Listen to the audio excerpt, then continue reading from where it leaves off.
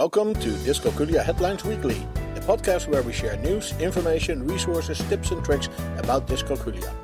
You can subscribe to this podcast via iTunes and then search for Dyscalculia Headlines. You can also find us on the web at dyscalculiaheadlines.com and then click on the podcast page.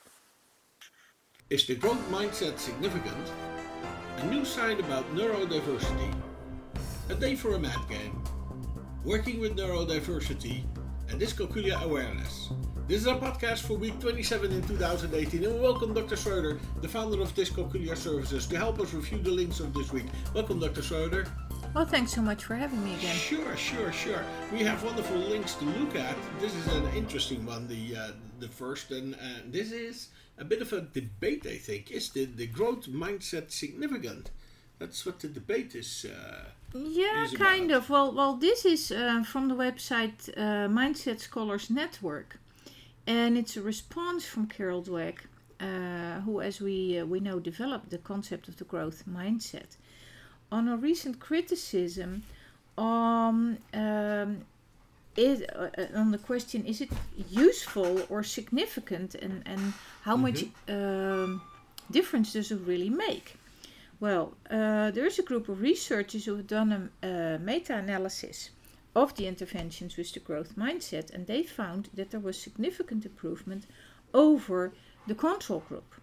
However, although the difference was significant, their opinion was that the improvements were small, so that it was not important enough. Well, that is, of course, if you see a change, how big a change do you feel is important? And for instance, here we have found for kids who are really at risk of failing, a change in improvement of 0.19 as a difference factor. Well, that is obviously bigger than for children who are not at risk.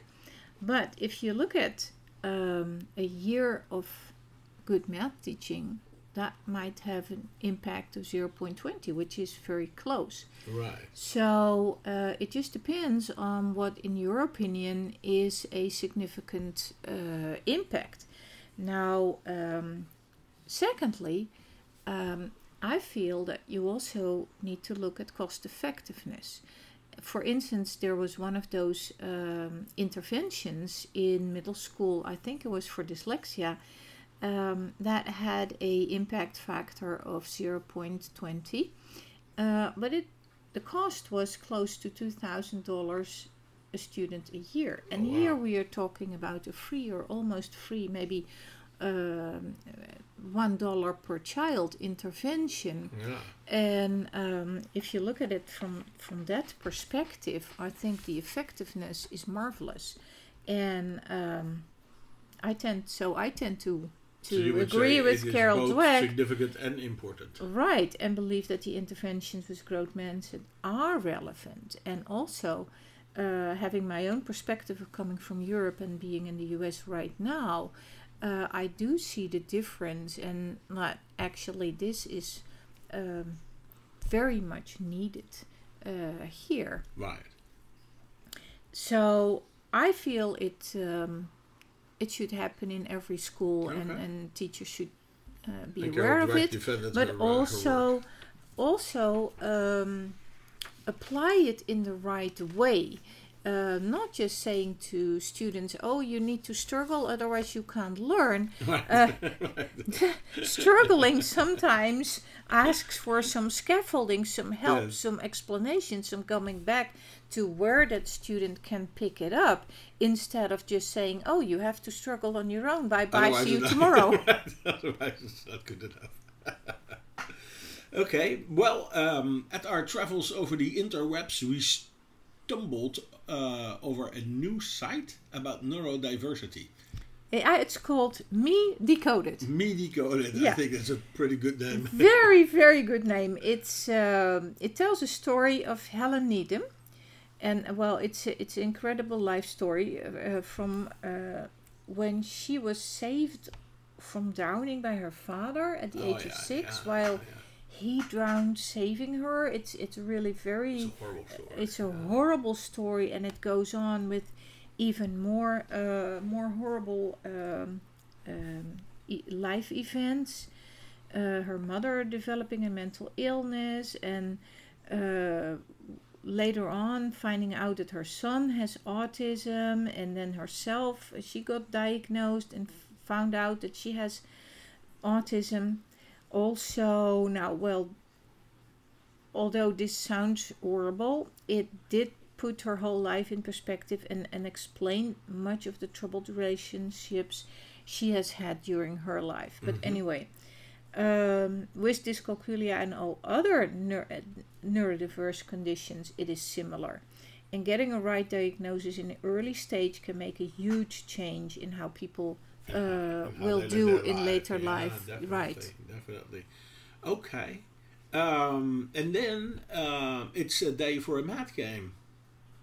What math game are we going to do here? Oh yeah, that's from Math Geek Mama. Oh, yeah. And she has developed a nice game you can download to play with the kid during a long summer holiday. It plays with 2 spinners. And for the people who have children with ADHD, she actually uses She uses their spinners. Oh, funny. yeah, uses the spinners. Funny. Well, the basic game is to multiply or divide whole numbers and decimals, and you spin one whole number with one spinner, and then another spinner spins your decimal, and you either divide or multiply them and look for the answer in a bingo board. Sounds like a fun game. Right. Sounds like a fun game. So, and kids, if they get the answer right, they find the number on their bingo board, and obviously you want to have 4 in a row. It's a nice game, and it also gives me the opportunity to again emphasize how important it is to continue to be active with your children during the long summer holiday. Right. Obviously not all our listeners will be in the US, but here it is a whopping 3 months almost, and we know from research that kids lose between 2 and 2.5 months of math education that I have worked so hard for. So this is a pity. Yeah. So please, please, please take this opportunity and do some math while shopping, games, any opportunity you have to talk about games with numbers, with shapes, with patterns. It's all math. It can really be fun. And please take this opportunity. Okay. We're talking to Dr. Schroeder, the founder of dyscalculiaservices.com, and we're looking at the links provided on our website, dyscalculiaheadlines.com. So our next link is about working with neurodiversity. How is that? Now this is from the Work Psychology Group. Okay. And their motto is thinking differently. Founded in Quite fitting. 2003 by Professor Fiona Patterson and Dr. Maïn Kerin. And I apologize again if I mispronounce your name. They are organizational psychologists. And they discuss the forming of their teams. They have handpicked teams over the past decade. And they try to help the inclusion of various neurodiverse people in the workforce. And they make a very good case.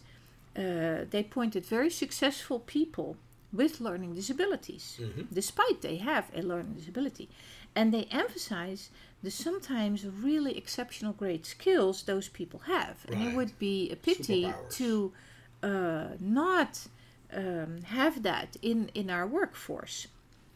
They can bring something to the table that's really valuable.